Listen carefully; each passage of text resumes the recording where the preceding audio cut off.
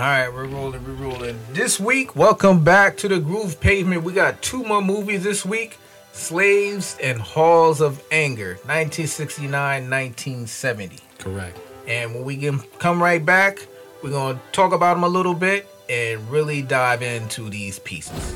The Groove Pavement Podcast, talk show, and movie review, where we break down the blaxploitation era, the cinematic genre, the exploitation of the black culture and experience through film and media. We'll also dive into the cast, the subgenres, the TV shows, and the music. Outside of the films, we'll view some critical signs of the time and what these stories meant then and now, from entertainment to society to economics. The Groove Pavement. Can you dig it, sweet mama?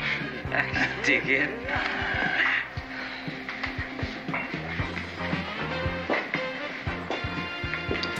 Hey, what's up, y'all? Welcome back. This is Sean Strong. And I am DeCaris McLaren. And you're now rocking with the Groove Pavement. As we said, we got two movies, Slaves and the Halls of Anger, but we're going to talk about the Halls of Anger first, which starred Calvin Lockhart, a.k.a. the new smooth Sidney Poitier in that movie. And also Deke O'Malley from Cotton Comes to Harlem. Yes. So, this movie takes place in the school system. You know, he's a teacher. He first works in a white school in the suburbs, but there's stuff going downtown where he's from, and his school wants him to come back. And during this time, you know, it's a lot of segregation going on. You got the white kids and black kids, and, you know, neither one of them want to be in the same school. So who do they call? They call Quincy Davis for Black Up. Yeah, that's what they call him for. This brother's smooth, man. He look like he washed his face with cocoa butter. He's bohemian, right? He's yeah. And he's been in a lot of movies. You know, you're gonna see him later on too. He's definitely in one of my favorite movies, Uptown Saturday Night. Yeah.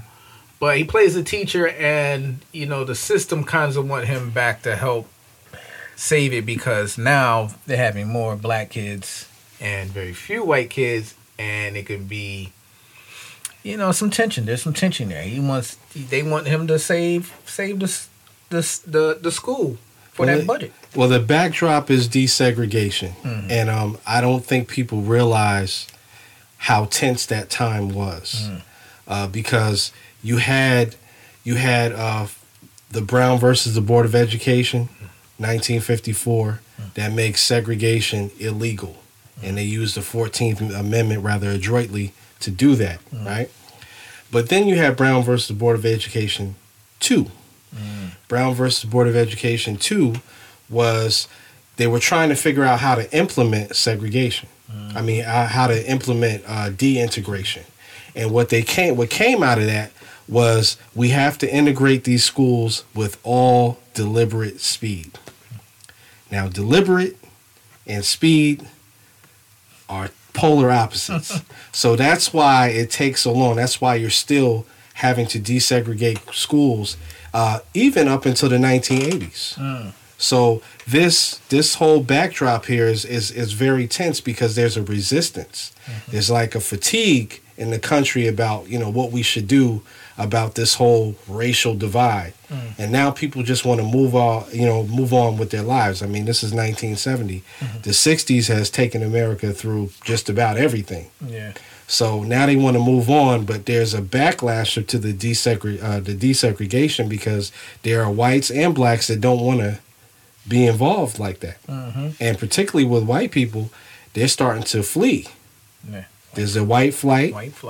And so you're going to see how white kids adjust to being bused to a predominantly black school. Yeah, and these are poor white kids. Yeah. And that's the thing, too, because, you know, back then there was less textbooks and stuff like that. So you get to see how these kids are in the classroom. And the chaos that, you know, when you're in city areas, urban areas, can the teachers really, you know, control these kids? You know, so it's chaos in many ways. So they're trying to figure out how we're gonna make progress with these kids, this age group, growing up in a school system. So this is where you first learn you're interacting with your peers. But if you grow up with your peers, it's like prison. You say it's a correctional facility, but you're around a bunch of. But that's the thing. I look at having gone to school in two different areas. I look at how it was when I was in Walk Hill, as opposed to NFA. I had never seen a metal detector until I got to NFA. So it seems that the schools they run them like correctional facilities when it's predominantly us. And some of the teachers, as you'll see in this movie, have checked out. Yeah, they can't take it. They've checked out. Yeah, so what's your point of becoming a teacher? Exactly. The first thing you see, the Calvin Lockhart character, he is an English teacher at a predominantly white school. You know, he's loved. He's very dear to everyone. He's cool with everyone. He's well liked. He like where he's at. Yeah. He moved out the hood. It's progress. He's probably making more money out there too. Right. So then he gets called in by some of the staff, probably the principal, whoever this guy is, and he has some words for him. So we're gonna run this scene, and you're gonna hear what makes this movie go forward. Tell me, Mr. Davis, do you know Lafayette High School? Downtown? Yeah. It's a fine physical plant, and the board thinks you'd be very good there. But I've sort of settled in here. I know, it's rewarding here, but it can be rewarding there, too. If we promoted you to, say, vice principal, But I like teaching. you could still have a couple of English classes. Mr. Cargill, may I ask you a question? Why are you being so good to me? Well, to be frank with you, we have a situation down at Lafayette. They've reapportioned the district and they transferred 200 white students in there. First time in 5 years. 200 white kids and 3,000 black, huh? They're already a day late in opening. Gentlemen, I can't say I don't know what you're talking about. But it seems to me that what you need is a professional disciplinarian, not an English teacher. I think I better pass. There it is, right there. Just like they want him to fix the school in the hood. Yeah, he's black up. That's what he is. And you see, he had his boy in there to, I guess, push the card a little bit more. So yeah, this is like we got a problem, and it's dealing with the hood, urban areas, and we think you can fix it. And then we have this guy who pushes the incentive even more. It's like, want to get into reasons why he don't want to go, even though he's comfortable where he's at. This is where he worked up to. All right, so let's see what's going to create this inciting incident. All right. I don't want to go back to the ghetto. It took me 20 years to claw my way out of there. So what do I want to go back for? We need you down there. They need me here. These kids never see a black face. Do you? Hell. White man makes it, nobody comes running asking him to go back. White man goes, he's gone. You're not a white man. So? How far would you like to make it? Principal? Big wheel downtown? Maybe. You buck the Board of Education now and you'll never get anywhere. They'll freeze you in your tracks. Like I said, they need you down there, not here. Yeah. Brother looking like Billy D's cousin. Yeah, so he's more needed in the hood than is where his current place is, where he took 20 years to get up out of the hood. So. Well, what it speaks to is... What it speaks to, brother? Whenever you're black in a certain position, it's not that you just have a job or a career. You have a responsibility. Those are the things that pull you back. Even when you go back to with Dr. King. Dr. King was in Massachusetts. That's where he met Coretta. So he's getting his doctorate. And they made the decision, they discussed going back to the South because he could have stayed where he was and got like a cushy $60,000 to $70,000 a year job being a professor. but he felt the pull to go back to where he came from to try to, implement change. And so that's the dilemma we often have. We scrape and scrap to get out of a situation, and here you go getting pulled back into it. Well, yeah. I mean, a lot of us want to leave Newburgh, get out the hood, but we know Newburgh needs help, and we're part of what can make that change. So we can see, we're reluctant to come back, and that's his thing, is reluctant to come back, but he does, and for necessary and good reasons. And so it's how we're going to be received. That's the other thing. Because you leave and you come back, you're not always subject to a warm reception. But, okay, for you to make it out, you've either fought your way through, you got your way out, and made it possible. And there's others that want to get out, but they don't know how. So maybe you are the one to mentor those who can be the next to form that change and show them that they can get out, or they can be greater than what they think greater than what they are. For you to get out, you did something great. Yeah. And that's what he feels. He feels some type of accomplishment of doing the work for 20 years. Okay, now, but he doesn't see at first, you may not see the merit as coming back and helping your own, because if no one doesn't, they're just going to stay the same or get worse. Well, everybody has those reservations. I even had those reservations.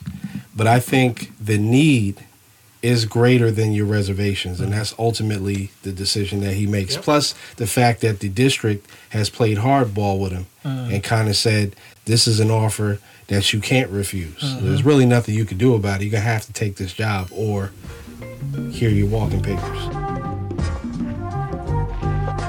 So he's already settled in. You can rock it. He's already settled in, and check out some of the students, and there's some familiar faces, upcoming faces in there too as well. I forgot where it was. And I thought all you honkies supposed to be so smart. Look it up, JT. You're not taking the honky side against us, are you? Next thing you'll be calling me a white racist. Okay, back to work.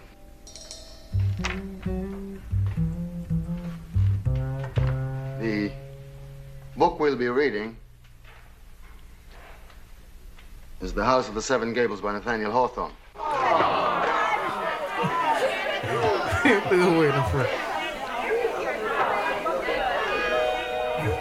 So it just shows you the dreariness of, what he's going to be going through.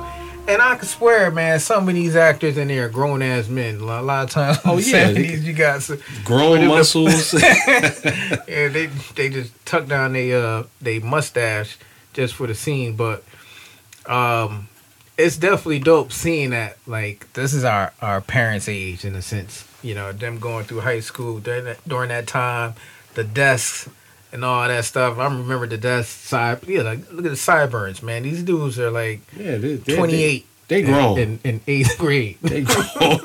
They're like the Black Van Wilder or something. But they shaving before they even go to school. Yeah, look how dark his upper lip is, man. He probably had a unibrow too. He got kids. Yeah, in that same class. But yeah, that's one of the things I love about when they do, these type of movies, just how it looked. Like, even the teacher, Calvin Lockhart, his character, like, it's natural. Like, it just looks smooth, even though, for us, the clothes is out of style classic. Hold on. That's Homeboy from Car Wash.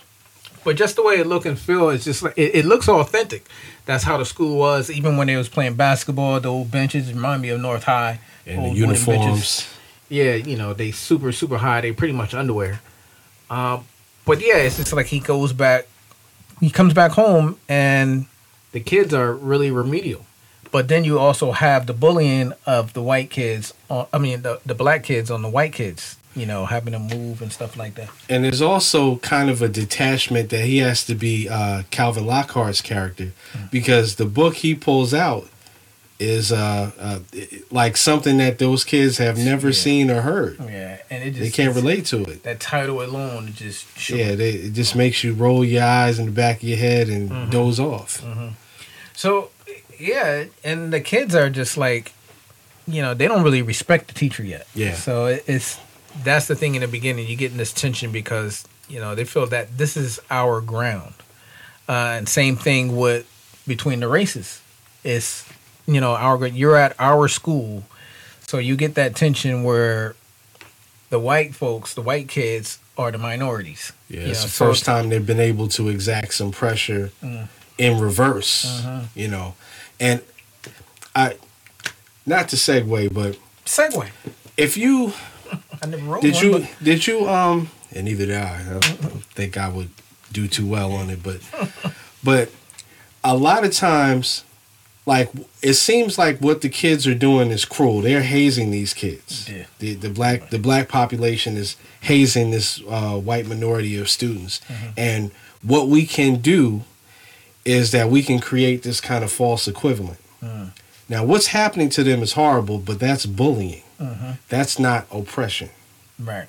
Right. And see, a lot of people like to create that narrative that I was oppressed too. I mean, did you see that interview with Kiki Wyatt? No, I didn't. Kiki Wyatt tried to, they were talking to a couple people on like a Zoom call, and she was talking about how black people need to, you know, kind of get over themselves, that they're not the only group that has been oppressed. And then what she said was that, you know, I'm biracial, so I've experienced oppression. No, ma'am, you didn't experience oppression. You might have experienced some hazing, some bullying, but that's not the same thing. And so what these white kids are getting is just a fraction of what these kids have experienced the whole of their lives. Yeah. They're only in that school. And some of them actually going to be, you know, their parents are taking them out. So, but this was you know, I really liked the movie. I liked how it looked. I liked how it felt. And it just reminds you of those times. And then, you know, you get some relief moments when you saw teacher Quincy Davis, played by Calvin Lockhart, teaching Dwayne Jesse, who was LeBron Johnson. Like, he found, you know, he wanted him to read something, so he tried to give him something remedial, and then the teacher, like, saw him throw the book in the garbage, and it would have played him, in a sense, because if the other kids would have saw him with a very remedial book, it would have been, you know. I like the dynamic between you know, Calvin Lockhart's character and Janet McLachlan. They kind of complemented each other very good. Janet McLachlan, the more I look at her, the more beautiful she becomes to me. So I'm like, that's one of those underrated beauties of that time. And she wore her hair natural. Just wanted to put that out there. I'm gonna throw something out there, maybe a spoiler to some, but in every scene there has to be an opposite. You know, so a character opposite. So that's why you always see somebody being mean to someone and that scene lasts, or they're actually opposite. It's kind of like a spoiler, because now when you watch a movie, you're gonna be like, oh yeah, that person is needed for that, to relieve the tension or to excite the attention. So she brings him down to move forward, because he's kind of reluctant to helping, and seems like, you know, then it feels like he's helpless, like these kids can't be helped. And she's like, oh yeah, well, I felt like that too, but.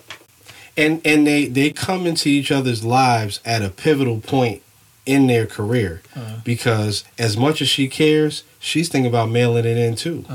And so here he comes, and he's fresh. He's a fresh face or whatever. He's you know, bright-eyed and bushy-tailed, and he wants to make this change. And she's like, wait a minute, you gotta understand where you're at now. Yeah. You know. Well, you also become the reason why I'm here. Exactly.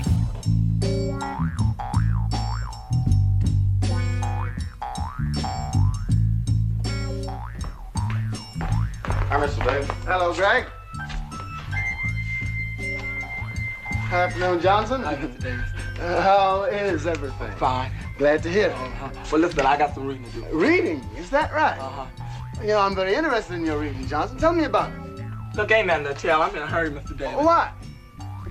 I got a class. The teachers are hard nosed. Oh? You. No sweat then, huh? I mean, if I'm here, you can't be late, can you? By the way, I want to see you after class. Okay, I'm gonna be there. You promise? I promise I'm gonna be there. Johnson, don't let me down. I'm not gonna let you down. Cross my You heart, gonna hope be to there? die. Stick to your mind, I'm gonna be there. All right, Johnson. Go on then. He teaches them to read. It seems like one of those It's one of those trashy romance novels you can get at the grocery store. What he does, it's not even a trick. It just, some of the stuff that they like, he's having him read something. When he hears himself reading it, it's like, really?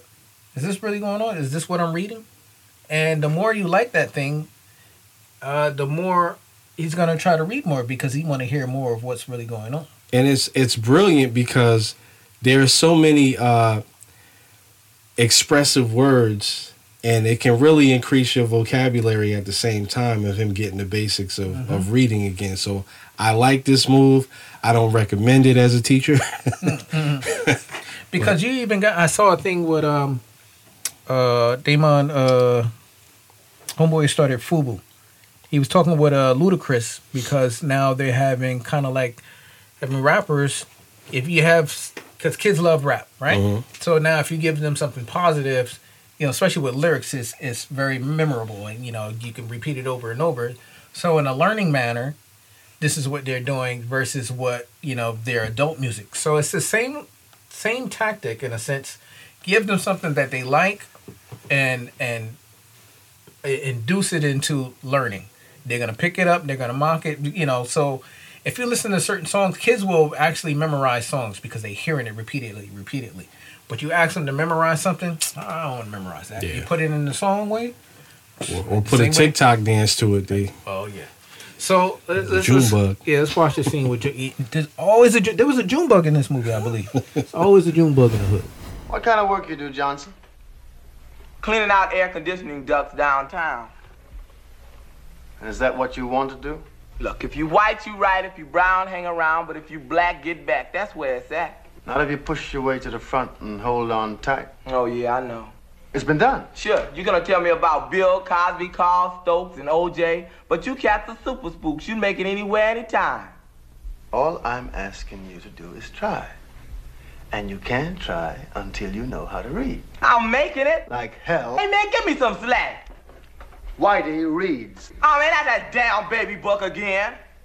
It's no baby book. Then it's William Cullen Bryant. Every time I hear one of them dudes with them three names, I goes under. Now, come on, Johnson. It's not what you think. Reading this book. Read.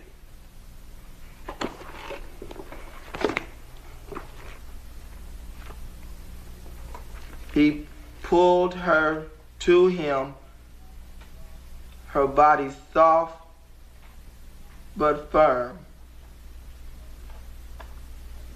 Then he felt the press of her full, heavy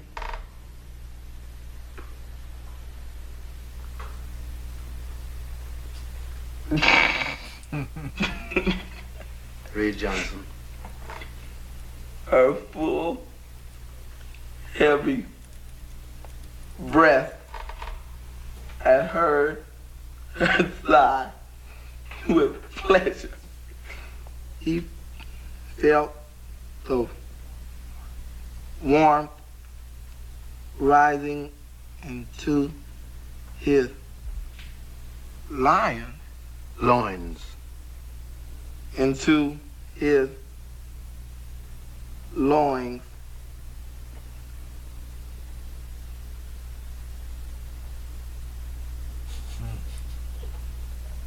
And kissed her. She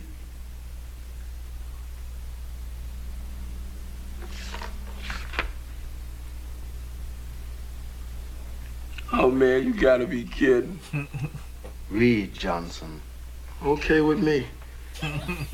She reached for his manhood and gasped with delight. Outside, the trees shook in the wind. Oh God, no. He's actually enjoying the reading more than the fact that he's learning to read. Yeah. You know, so that's the thing, and it feels authentic. Like, you know, this is real. Like, for him to be that young, the acting, it just feels real. Like, you actually see him trying to learn how to read. And this is precipitated by the fact that when he was one of his first classes, he went around the room to see how people read. And I recall doing the same thing in class. Yep. I wanted to see how you read because I wanted to see where you are as far as comprehension. Yeah. Because reading and comprehension is everything. And so when you're struggling with simple words, I know what I have in front of me. So he gauged that this guy has a lot on the cap, but he can hardly read. Yeah. Yeah. So, yeah, just showing that is actually, you know, and he likes it. And even to the point, some other kids come in and want to hear what else is going on. Yeah, he got a book club started. So these kids actually wanted to join in. He wanted to hear what was going on because he saw Homeboy was in there by himself. So, as their desire reached its Pinnacle.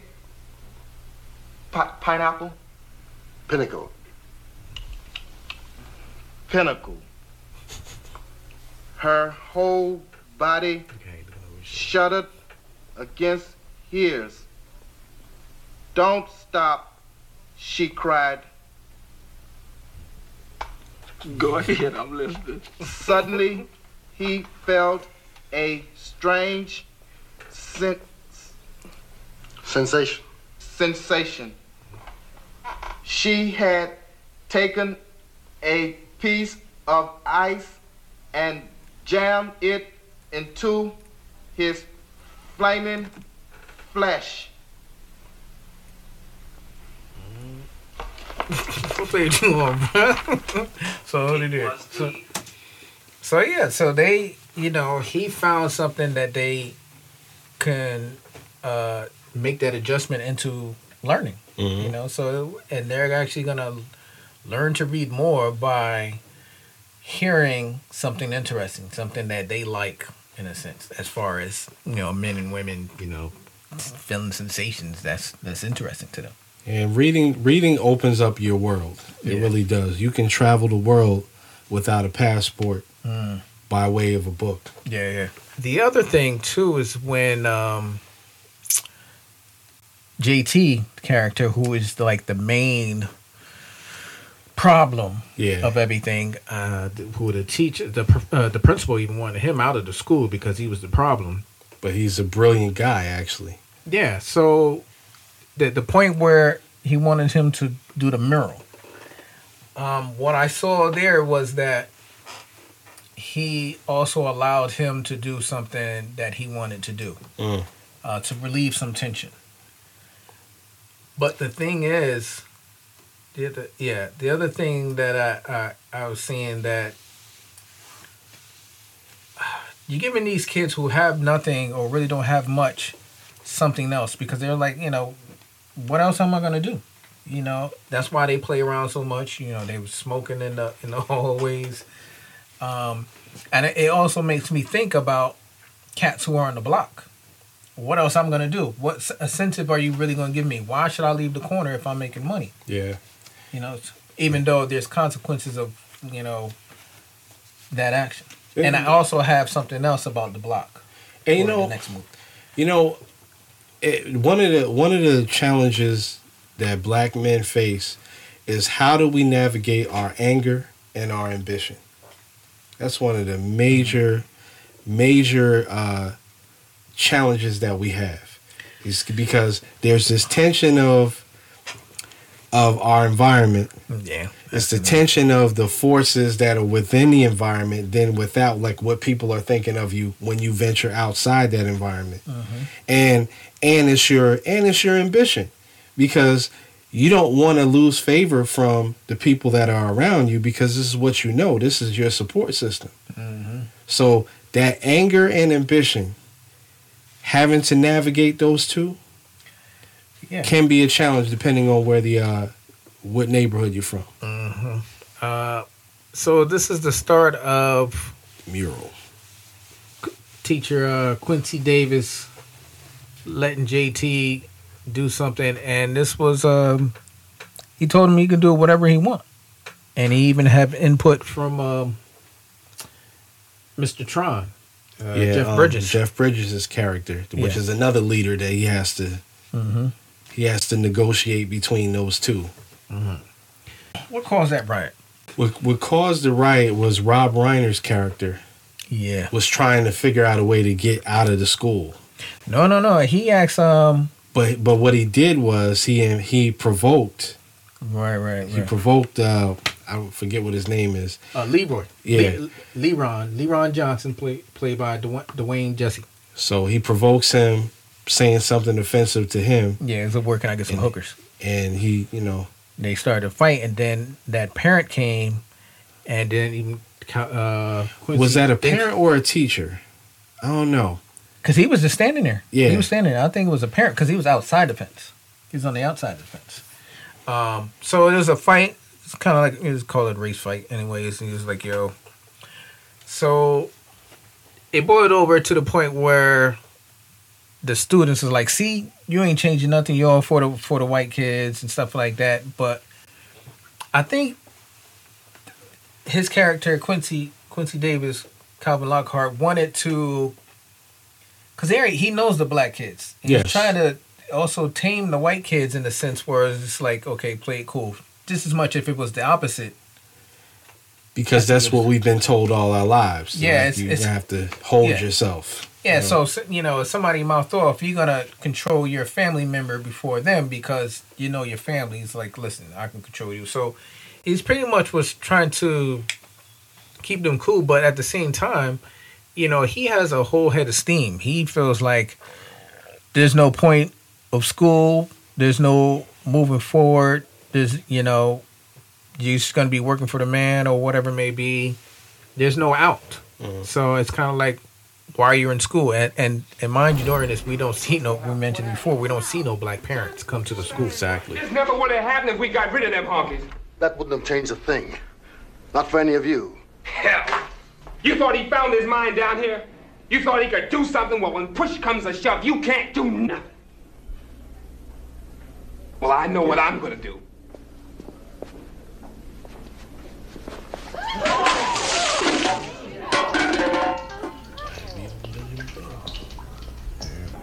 Quincy, where are you going? I don't know. I'm just getting the hell out of here.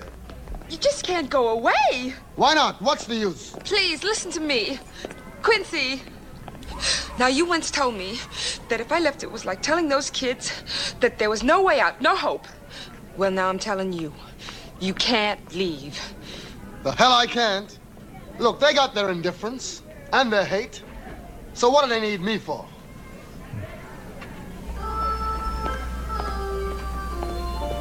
Then you get that organ. When you hear that organ, that's some type of change right there. You hear those keys? That's, man, when those keys come on, there's gonna be some change, something happen. Some you can see it in her heart. introspection. Look at it. She look like she on the Black Maybelline. Can't you hear it? Beautiful. Like a dog. So yeah, that's, he feels like, that was it. I'm gonna give up because they gave up. And it kind of seems like there's no point. But there's still always some fight left, and then he roams the city and see what the life is like. Because he knows that if these kids really give up, this is what's waiting for them. Yeah, you're just gonna recycle that pattern of what we see. Yeah. And it's, prostitution, hanging out, drugs. The blues song, the song "Reaching Out" here, I think it's by Maurice Miller, that's who sings it. But it's very it kind of reconnects him to the neighborhood, so it's a nice backdrop to what he's seeing. Rising like a muddy river, falling like the evening sun. So this is home. This is what he, after working 20 years, this is what to get out of. This is what I escaped. Yeah, you come back home, and this is our, this is some people's end of the road for the most part. But even in it, you see hope because they're still gonna, they still see life in it.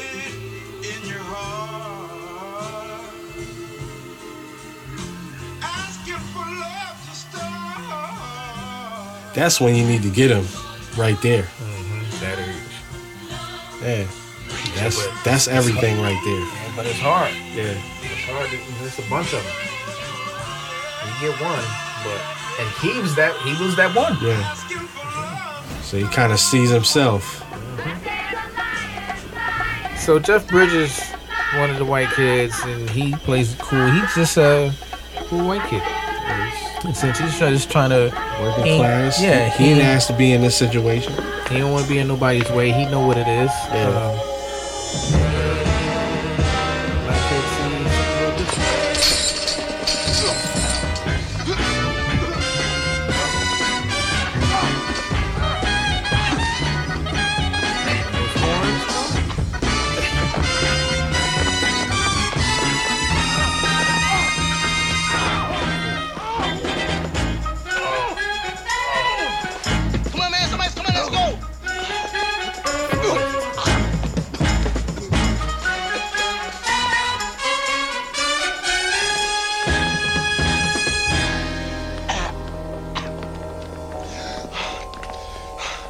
Touch me. I don't want any of you near me. Okay, kid. Take it easy. Take it easy. I'm getting out of here. I'm getting out of here. All right, kid. Okay.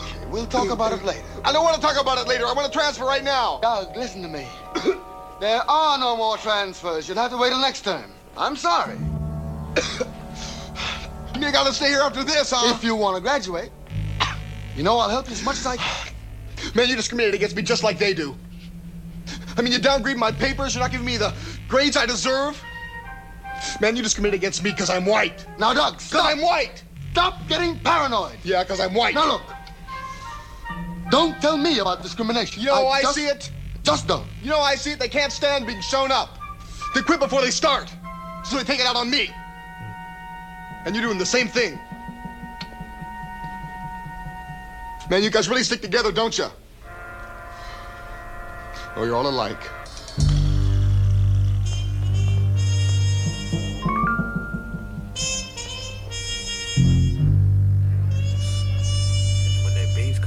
Oh, it makes you think. That's it. Break it up. It's all over. Those other horns. Let's go. That's where you have to think about what was just said. Defending the white horns was playing. Man, you just like them darkies on TV. Gang up time, eh, JT? Real tough. Oh, look, man. Why don't you just hustle on back where you came from? We got these honkies on the run down here.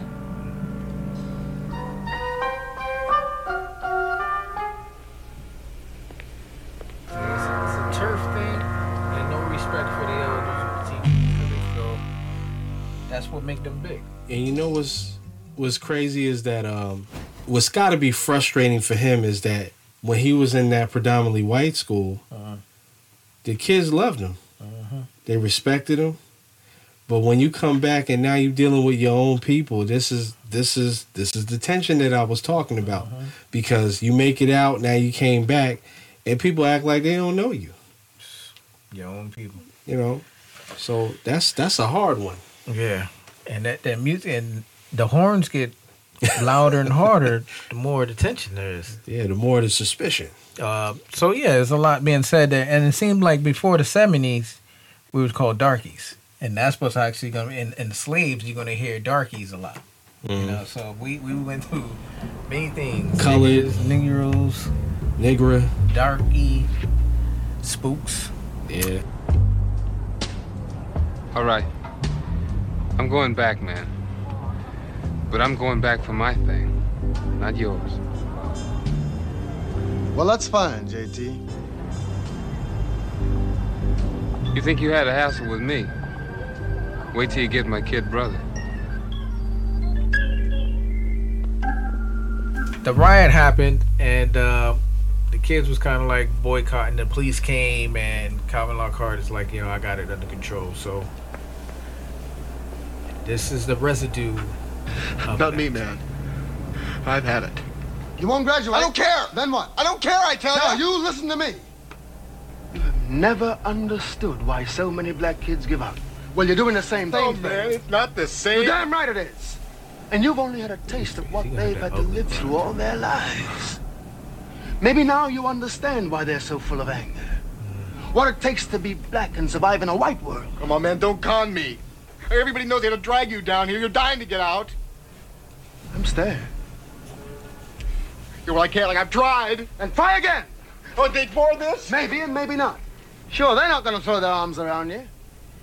You'll still be a white kid in a black school, but at least they'll respect somebody who has the guts to say, I have the right to be here. Hell, they've been saying that for a long, long time themselves.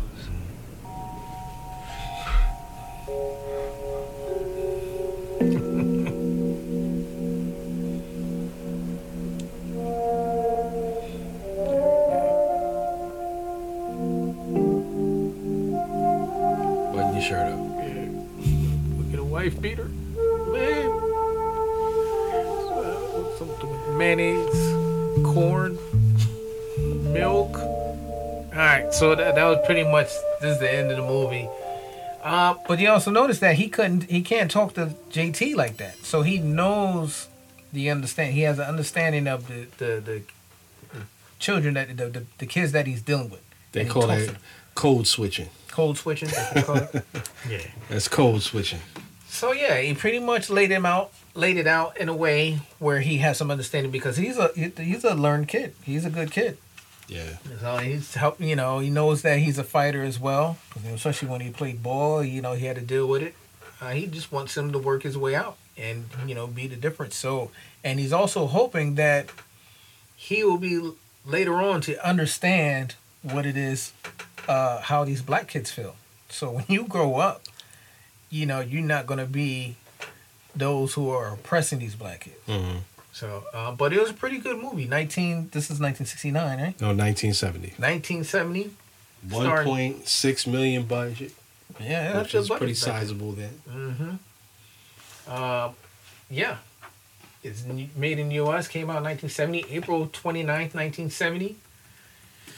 Paul Bogart is the director. Uh-huh. Calvin Lockhart, who will be seen throughout the 70s. Great actor, very well acted throughout this movie. So it was a great movie. And he brings him being a tall, dark-skinned man, mm-hmm. bringing like a swagger to, like, he's not ashamed of his blackness. He's not ashamed of his image. Mm. And like he kind of exudes that. Whatever role that he's playing, he exudes that. Very, very dumb. I've never seen him play in anything weak.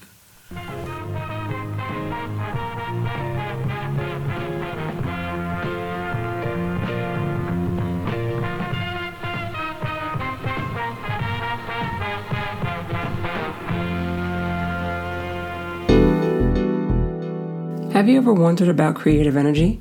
About how it's channeled and molded into masterful works of art?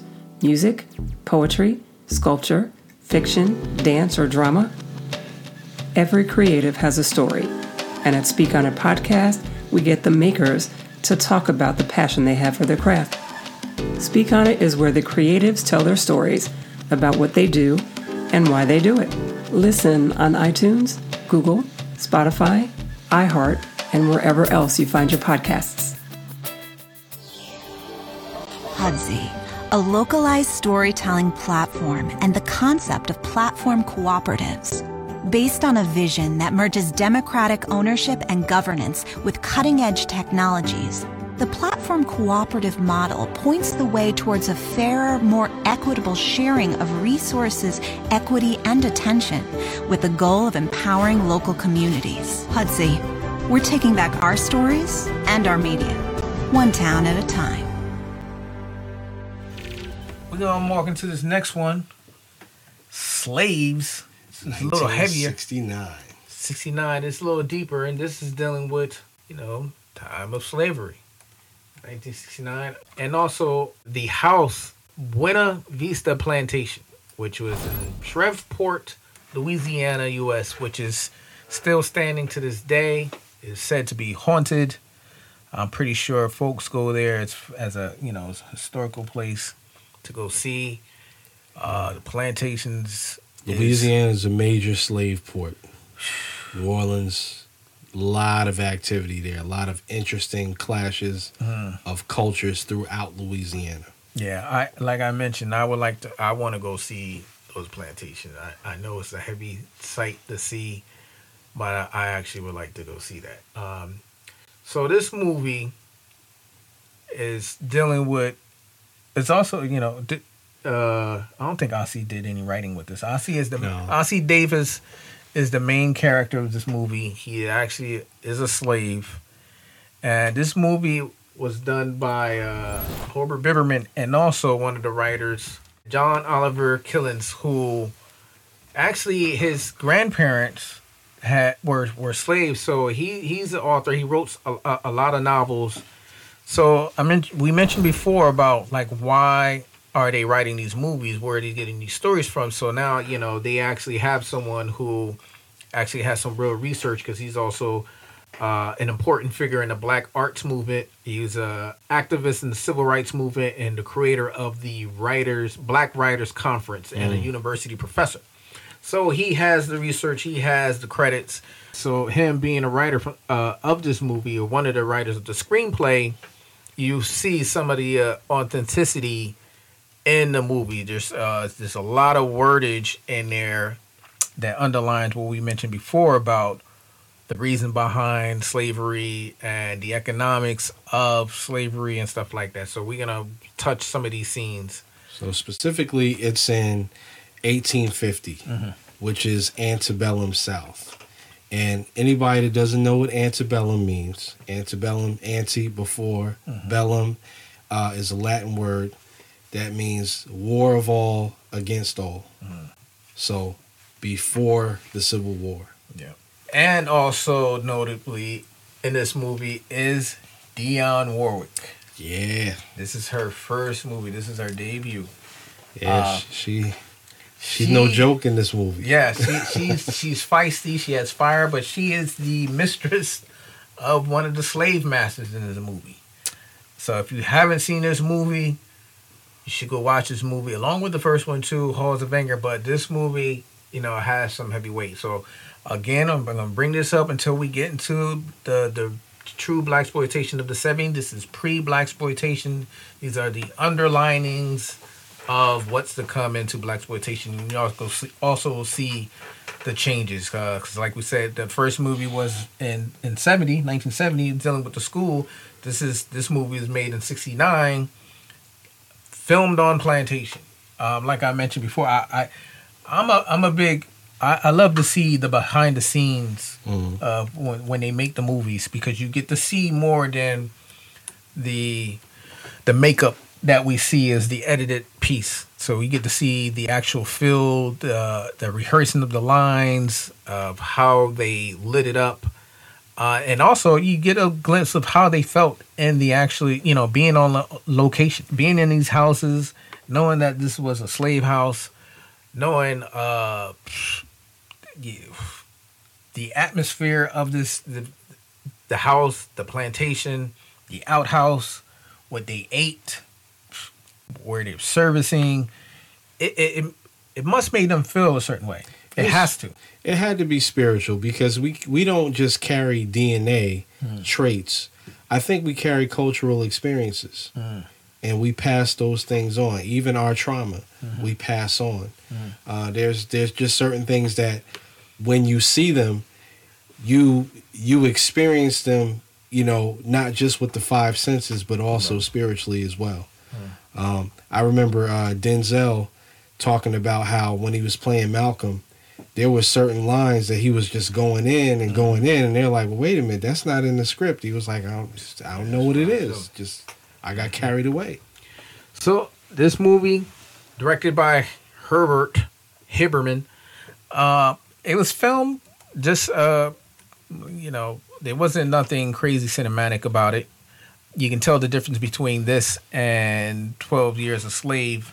One of the things about Steve McQueen, he likes to hold on long shots. Yeah. So this wasn't really cut quick or anything. It didn't have a certain look, but the words, the screenplay filled in those gaps, or which the aesthetic wasn't all that great, but it shows the plantation. It shows the looks on certain faces, especially some of the slaves when he mentions about selling them. So you can also see. So the other thing that I wanted to mention too, because in the beginning, how it starts, slaves are being bought, right? And he bought like a lot of, I think 6 things for like 3,000.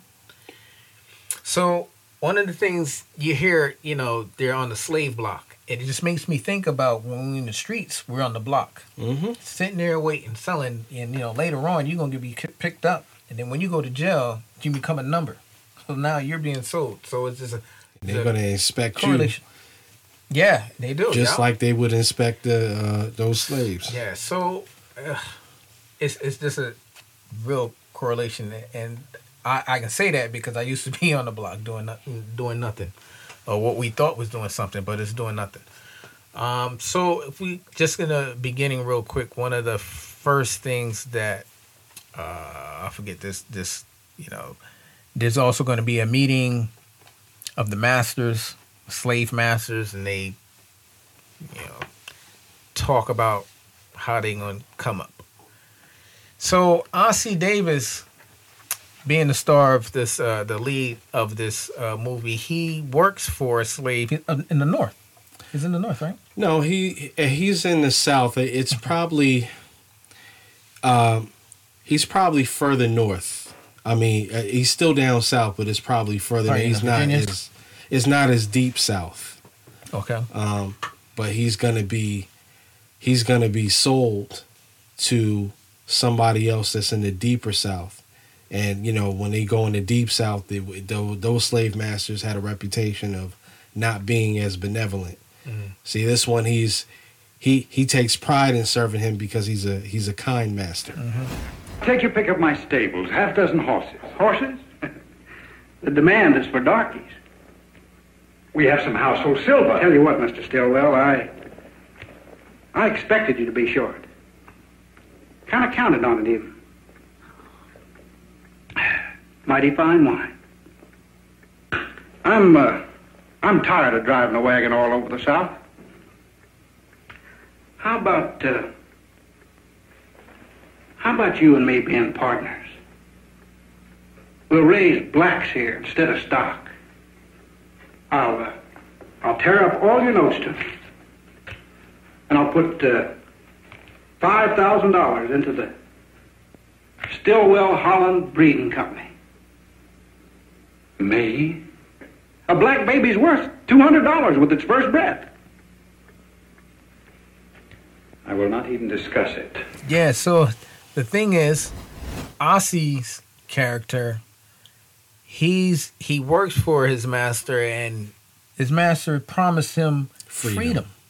So he feels like, everything's going to work out for him as long as he does what he's supposed to do.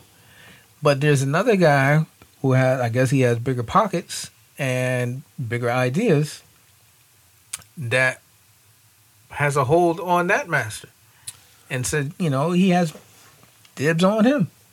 Yep. So, and this scene, or what sets up, Ossie's or Luke Stillwell's dilemma. Stillwell is his master's last name. What sets up his dilemma is the similar dilemma that took place in Uncle Tom's Cabin. That book came out in 1852, Harriet Beecher Stowe. And historians view that book as one of the triggering events of the Civil War, because Uncle Tom's Cabin really gives you a snapshot into the misery of a slave's life. So Luke Stillwell's character is experiencing the same thing at the beginning of the book that that Uncle Tom did in the novel. So Luke Stillwell is really facing the same problem. His master has promised him freedom. It's a lot of parallels between Uncle Tom's Cabin and the slaves movement. Yeah, and these slaves have families, Yes. and they're gonna be sold and separated, and that's what happens. And then You know, for one thing, he comes back to his wife and says, you know, I'm gonna buy your freedom. He's gonna make enough money to buy freedom for him and the family. But something that happens. Happens in more movies. You see, they have a motive to go one way. Something happens. They want to get to a certain way, and then you got to figure out what something's preventing them from going forward. What choices are they going to make now? And then also, this shows just how much worth or how much money a slave is worth. All right? If you did he could sell in the book in Uncle Tom's Cabin, he was able to sell 2 slaves and pay and square the debt. Whereas in this movie, he's able to sell Luke and square his debt. So he could, by selling Luke, he can keep his farm and the rest of his slaves. This is how valuable a skilled slave was worth. They said back in 1850 that a skilled slave, depending on the gender, condition, or whatever, was worth about $400. If you translate that to now, you're talking about $12,500. Anywhere from $12,500, depending on the skill level, to $150,000. And if you had multiple, you gotta. So you spend considerable money, and it's going to be worth it based on the person's productivity. So, Holland is one of the slave masters over Mr. Stillwell.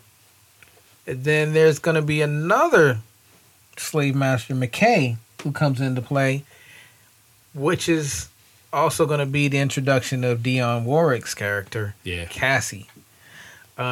So Luke gets sold to McKay, right? Yep. So he's separated from his family, and it's that hope of buying his family freedom no longer happens. And one of the things that his kid runs up to him, and he said he's gonna make enough money to buy you. Yeah. Which is crazy, because a lot of times we save up to make enough money to take care of our kids, just to take care of them. But in this case, he's got to make money to buy his freedom. Buy a child, in a sense. So we move forward. He ends up on McKay's plantation, and he's the new slave on the block. He's Kunta, in a sense. And Ossie, his background is Christianity and everything. He was saying that, God's going to help him through, even though a lot of things change it. So a lot of times you hear people talking about slaves and stuff like that. They were slaves pretty much in all nations. Same thing with Muslims. The thing is, like, they took the concept where who our master is. Master is the creator, and then the beings are the servants of that creator. Mm-hmm. So those slaves master took that same concept. So when you hear the name Abdullah means servant of the creator. Mm. So that's what that means. And during early Islam, there were some Arabs that had slaves, but then when they became Muslim, the Muslims would buy the slaves to free them, because they believed that no one should own another person. So that was the whole thing. A lot of people, I know there's a lot of people who have misconceptions, all these other things.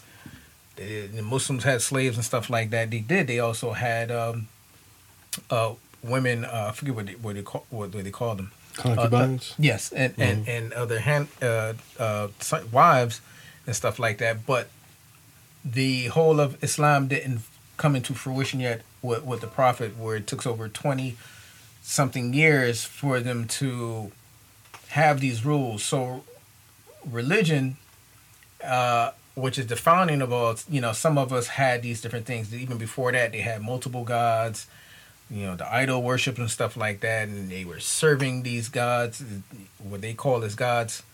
So that's the thing. It's just like you have this founding. It's like, this is going to make us, we're always going to be free in a sense if we just do what we're supposed to do. So we have all these, the religious texts that tells us. So I think, you know, for these slave masters to tell these people, it's like, this is in your book, you're supposed to serve us. Yeah. But their concept of it is totally destroyed. You know, so, but he was heavily rooted, and, you know, he's gonna find a way. He's a man of faith here. He really is. But then there's his boy, Jericho? Yeah, Jericho is the opposite. So that's why I remember I was telling you, there's always going to be an opposite. You know, so he's necessary. And Jericho, it's ironic that here's a man of faith, Luke Stillwell, and Jericho, who's his friend, is the opposite. And Jericho representing, you know, freedom and conquering and victory. Yeah. And you put those two personalities together, it is a great opposite. Because you still have to do something. You know, you can't just say, oh, yeah, God's going to take care of it, and just sit there and think something's going to happen. It ain't going to happen. You sit there all day. Yeah.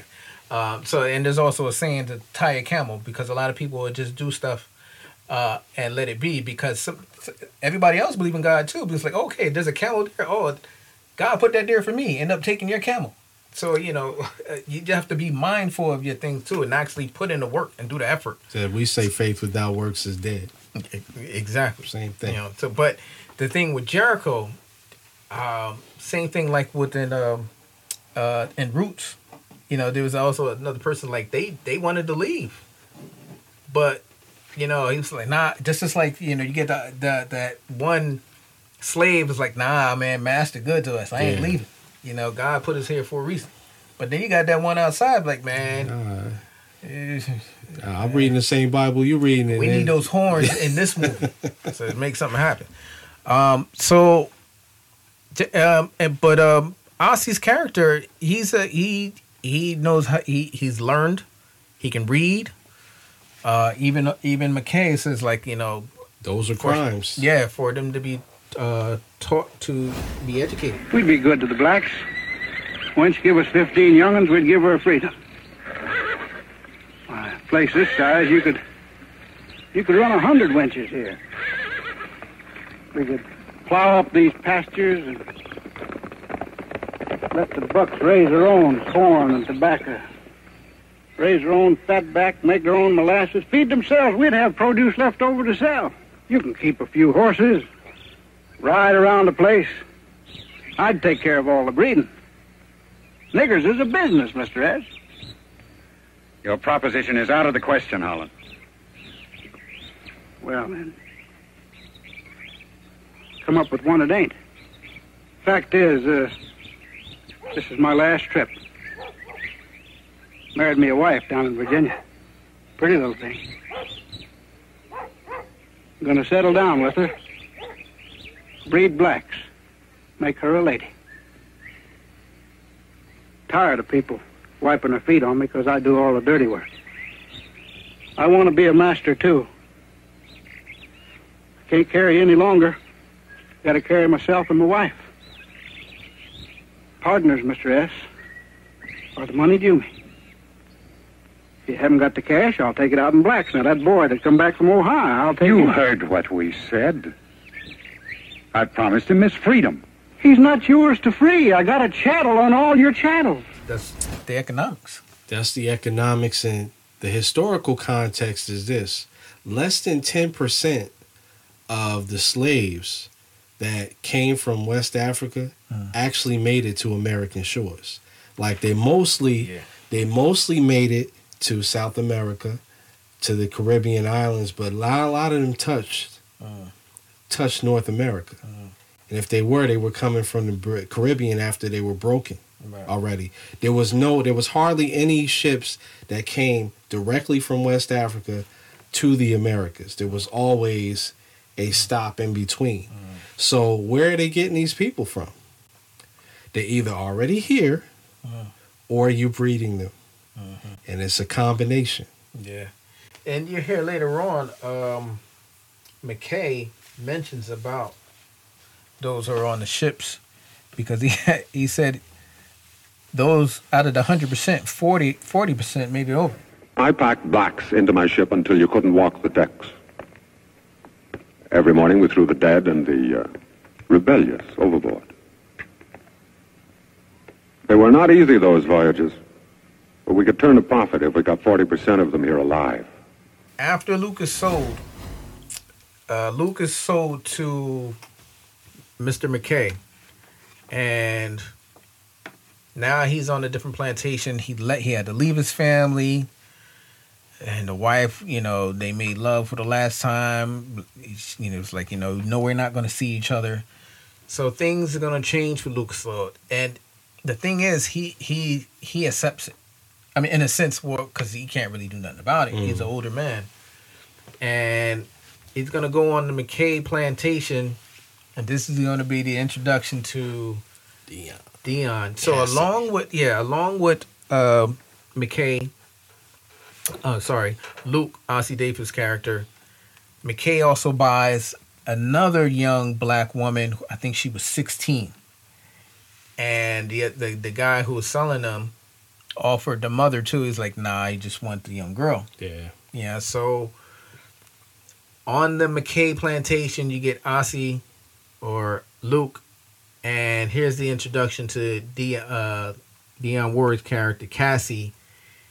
And this is the young slave girl who is 16. Duke's falling asleep.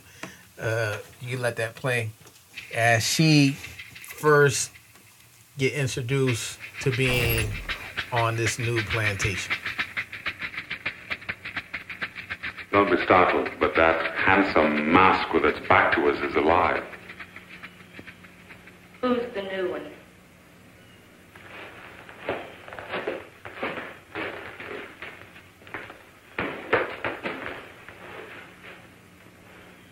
I've finished running to the cabins every time you're in one of your nigger moods.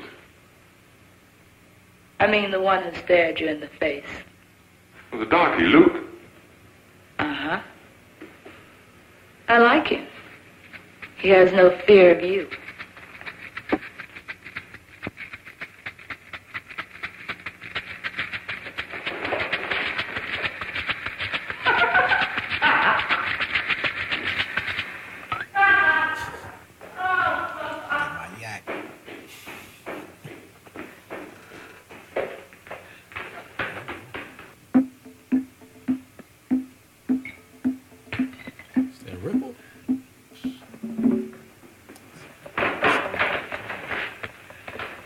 What are you doing here? This is my room.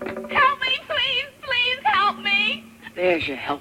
You learned to drink a lot of it. I'm not your mother. I didn't bear you. I feel nothing for you.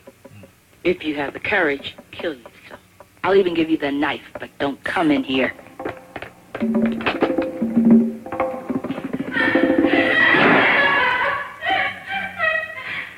the mammy. That's the... That's all right. So that's her first time being separated from her family at 16 on a plantation. And she's, this guy, what's his name, McKay, he buys slaves, like he said. For sport. Yeah. Almost. Well, he didn't say. It says later, he's, for the women, gets them pregnant so he can have more slaves. And then the men, that's his labor, that's his stock. Now, the hard and fast rule here is no matter how light that slave was or how light that individual was, how we treated them or how the slave was treated or the person was treated was not based on his father's side. It was based on whether that person's mother was a slave. So you could be a quadroon, an octoroon, Here we go with those labels. all of those things. But if your mom was the person that was enslaved, that's what your life was in perpetuity. We need that bell. But and Dion, what she said was, and this is her first movie, folks. This is her debut. Yeah. Told her, might as well kill yourself, and I'll give you the knife. I enjoy her character. You know why? She's probably the most... Tell us why, bro. She's the most complex character to me in the movie. A lot of times when I used to read Shakespeare, I liked the villains because the villains were the three-dimensional characters. Yes, brother. Othello. Exactly. Othello was two-dimensional, but Iago, that was a complex guy right there. There you go. So, and mind you, Dion's Warwick's character, Cassie, is the mistress of, what's his name? McKay. McKay, yeah. So she already bust out some kids. You'll see it later on. She talks about her daughter who didn't make it. She sent her to freedom, so she says. Yeah. I sent my little girl to freedom. I drowned her in that swamp out there. When I was sold to McKay, he wouldn't buy my husband with me. I was 17, 2 months before my time. She was a beautiful baby. I drowned her with my own 2 hands.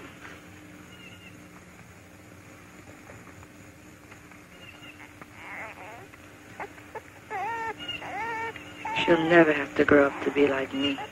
Cassie sees something in Ossie's character. Yeah, she sees. It's almost like, wow, finally, there's a black man that I can finally respect. Yeah, but she wanted him to hit it. Yeah, but he's older. You know, it's not like. But what she's saying is, she's saying, I can submit to this guy. Mm. I have an option. I don't necessarily have to submit to this person anymore. Mm. So it kind of wakes something up in her. Yeah, and the way she talks to McCain too is a thing too, because she doesn't really fear him, but she knows her place, and the way that McKay is still lowering himself to her, but yet he's still her master. Yeah.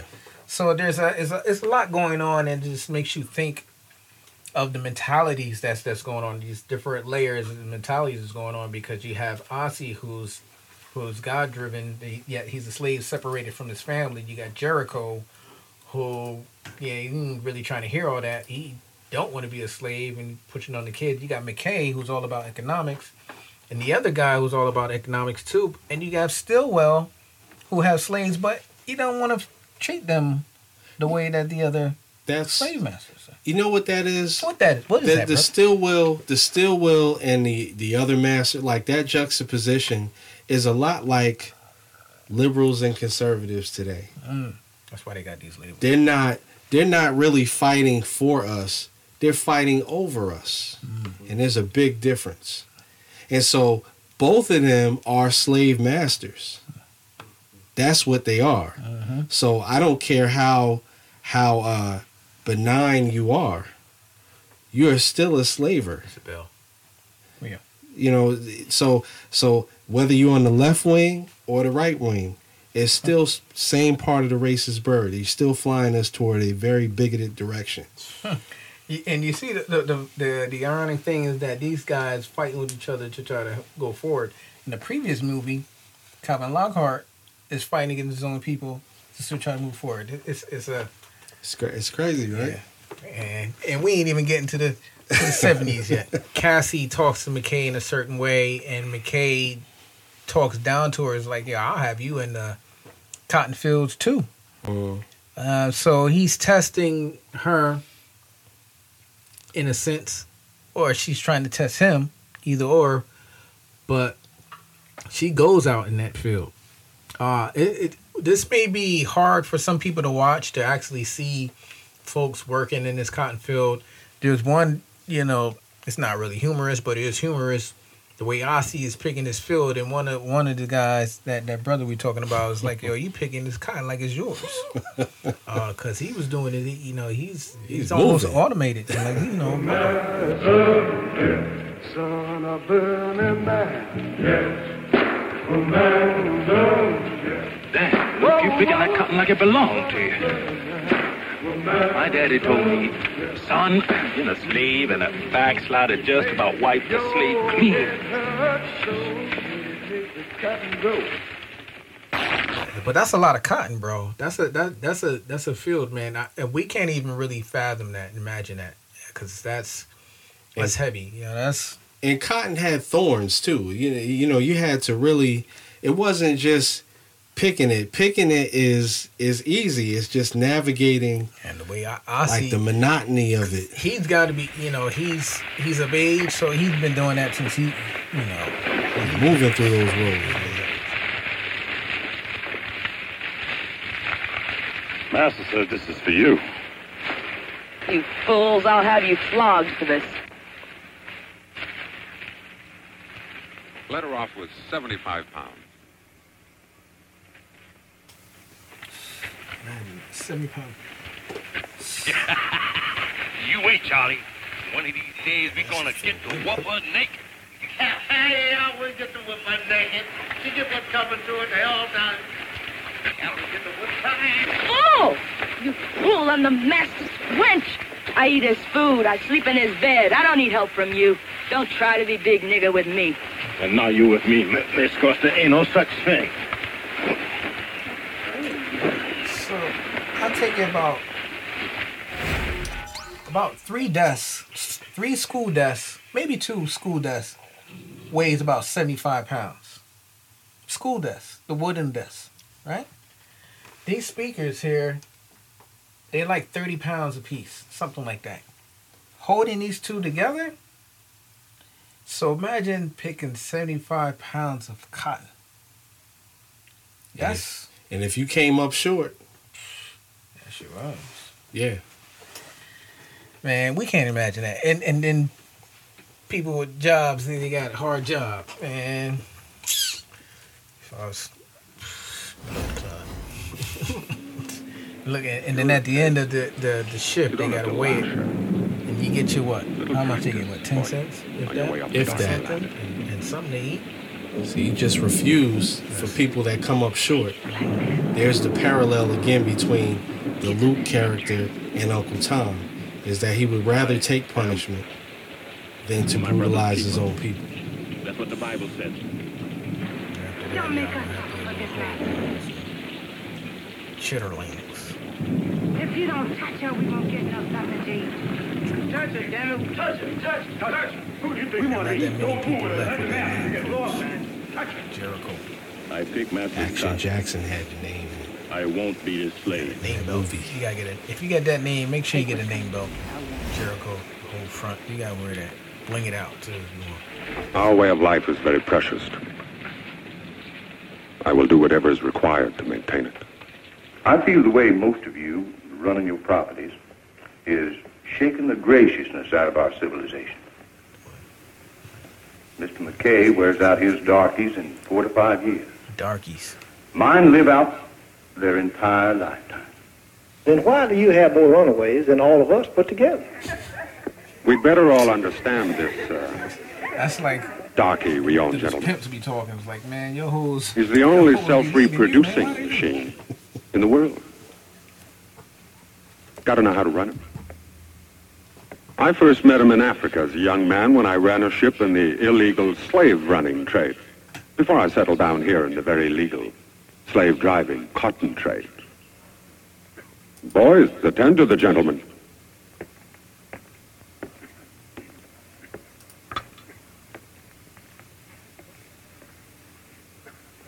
I packed blacks into my ship until you couldn't walk the decks.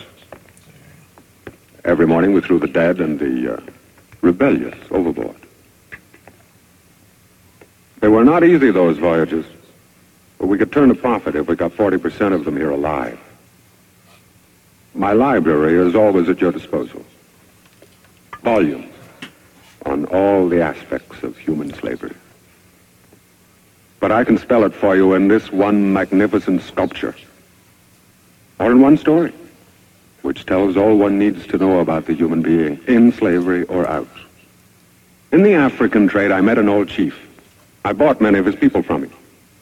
Discussing handling slaves, he said, "Captain, in the soul of a free man, a little slavery and a lot weigh the same. So they do in the soul of a slave. So when you chain him, just as well chain him firm." Yep. Brilliant man. He was as black as coal. He'd find your views, Mr. Bennett, romantic, dangerous. I know you all wonder why I keep these things in my house. They make you uncomfortable. Me too. That's why I keep them here. Ivory, stone, wood, bronze. Look at their faces, man. Don't gawk, boy. Get that tray filled. Boy! Did you hear me? Yes, Master. Don't talk back to me. Replenish the tray. White nigga. I just ordered a darky out of this room. Do you know anything about him? From his facial characteristics, his people probably came from the Songhai tribe, the area around Timbuktu. 300 years ago, they had a university there, where the most delicate operations were performed for cataracts of the eye. People came from all over the world to have their sight restored by these extraordinary black surgeons. I believe origins can crop up even after 10 generations, unless they're kept weeded out. What do we create? Surgeons?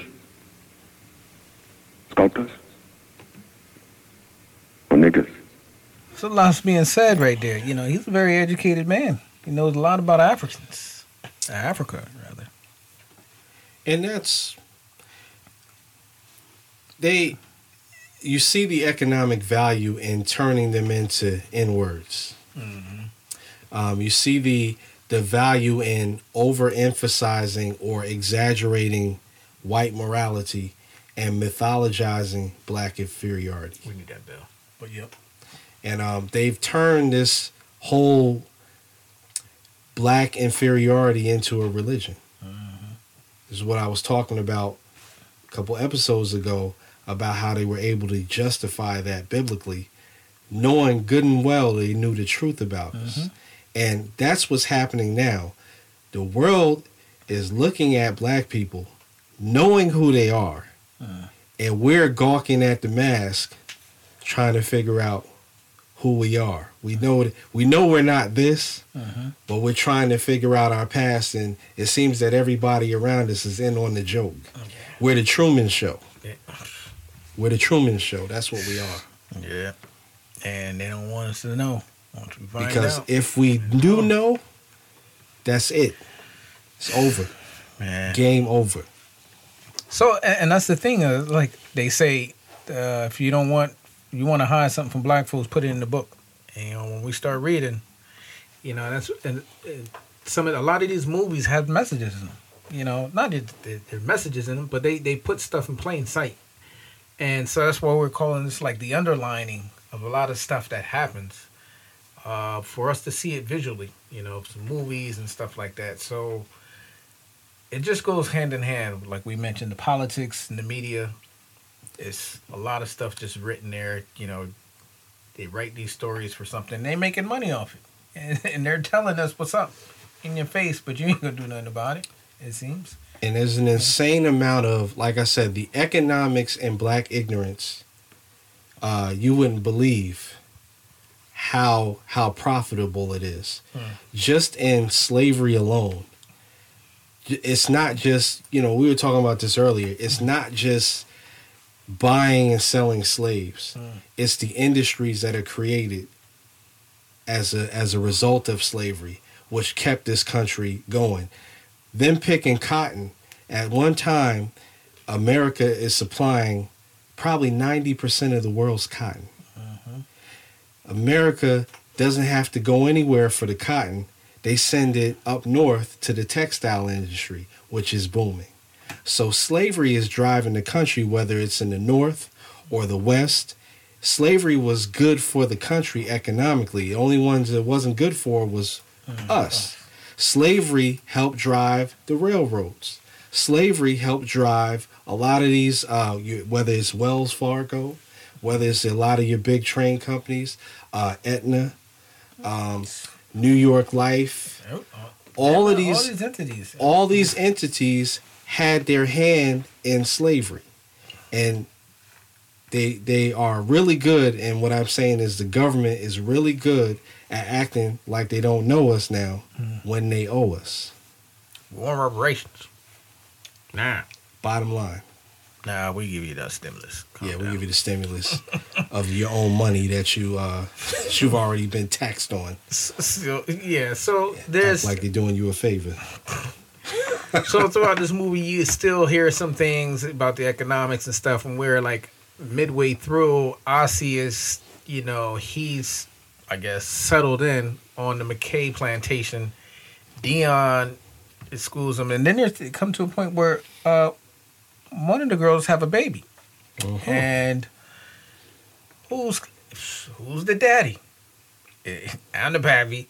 McKay is the pappy, and he has no words for it. He walks away when he's told, "Baby looks just like you," but that baby, how much?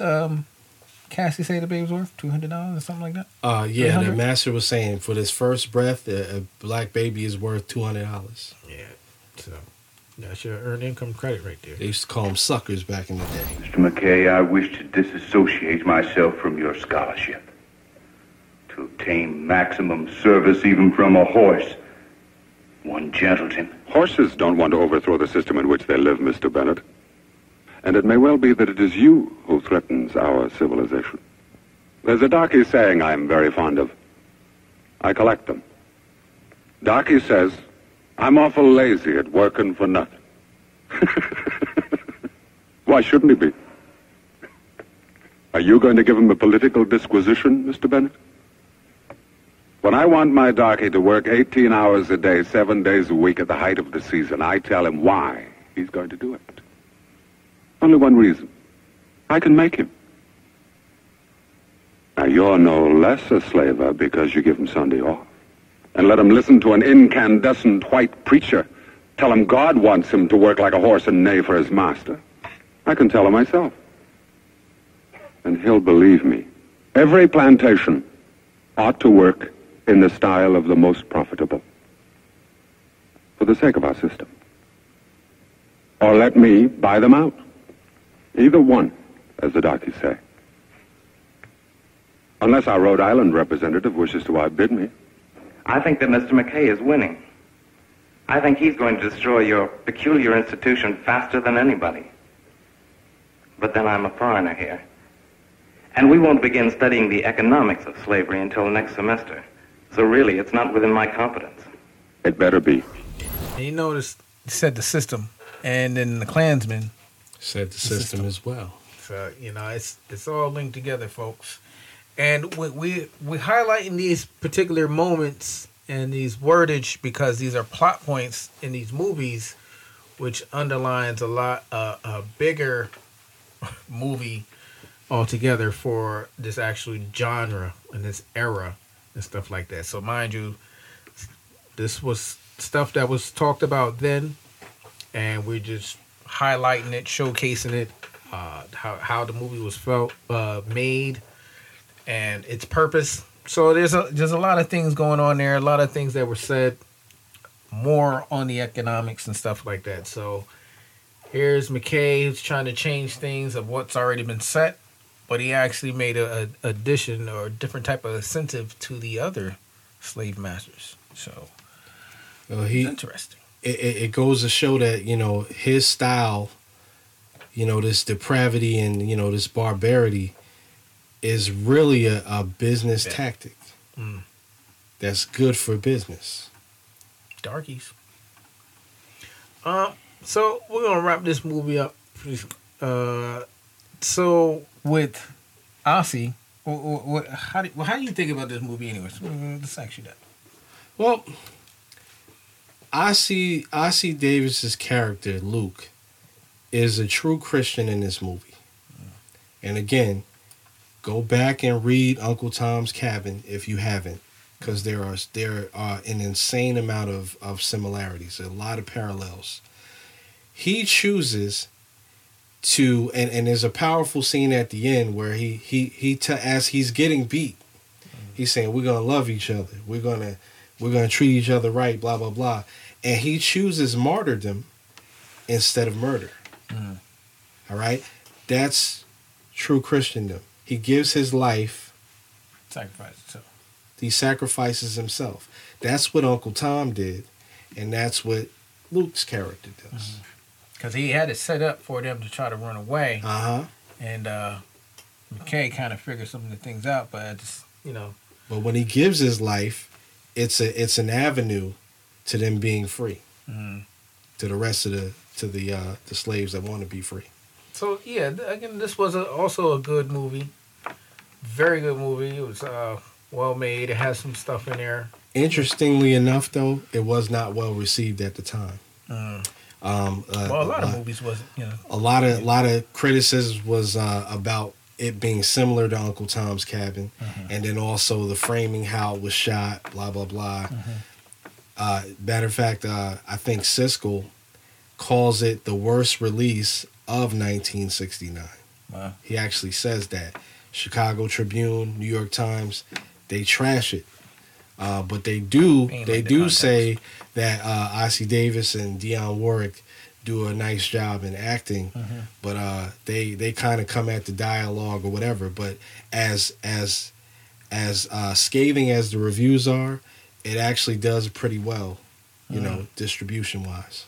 Yeah, this is my first time seeing Ossie Davis as a lead character, and seeing Dionne Warwick, who's she's a cousin of Whitney Houston, right? I think she's a godmother. Godmother, yeah, godmother. Yeah. So that was my first time seeing, you know, this movie, and I thought it was very interesting. A lot of stuff about the economics of slavery, you know, the splitting up of the families was there, and how they worked, what they worked for, or didn't work for. So, and fun fact, right? In 1669, it's a fun fact. Yeah, fun fact, if you want to call it that. In 1669, the state of Virginia, or Commonwealth of Virginia, passes the Casual Killing Act. Reason why I'm bringing this up is why you bring that up, brother? Because Luke's character, gets killed at the end. Going back to the economic component, what happens is if a slave could be disciplined, and in the act of disciplining him, see if the slave is defiant in any way to the master, and correcting him, if he should so happen to kill that slave, it's not a felony, it's a misdemeanor. Here's the economic component. Any good master or any sensible master would have policies on their slaves. So after he kills him, insurance on it, bro. He can collect insurance on that. And this is why New York, because a lot of people think that the South was the only perpetrators of slavery. No. In the 1600s, probably 65% of households actually had slaves. And in fact, New York was probably one of the more pro-slave states in the Union. And they had talked about seceding with the South. So everybody was making money hand over fist on this industry. That's the Horace McLaren, the educated, the great debater. He'll let you know. He'll put it to you, put the book in your face, argue with it. So, but it's there, folks. We definitely check these two movies out. First movie was Halls of Anger, starring Calvin Lockhart. Second one was Slaves, starring Ossie Davis, featuring Dionne Warwick. Debut acting. I think she did. Yeah. Excellent. Hey, our first movie was a movie about slavery. Yeah. All right, so please check these movies out. You can find them both on YouTube. They're there. That's how I watch them. So make sure y'all subscribe to our YouTube page. Hit the bell for notifications for new episodes. This episode will probably be out next week or later than that, depending on how we feel. Follow us on Instagram and Facebook. Like and follow us. Go to our website, thegroovepavement.com. This whole series is going to be about blaxploitation, the eras, and the things that's going on around it. This is the pre-blaxploitation movie set right here. I am Sean Strong. And I am DeCaris McLaren. The Groove Pavement, we out. Right on. The Groove Pavement. Podcast, talk show, and movie review. Where we break down the blaxploitation era, the cinematic genre, the exploitation of the black culture, and experience through film and media. We'll also dive into the cast, the subgenres, the TV shows, and the music. Outside of the films, we'll view some critical signs of the time and what these stories meant then and now, from entertainment to society to economics. The Groove Pavement. Can you dig it, sweet mama? I can dig it.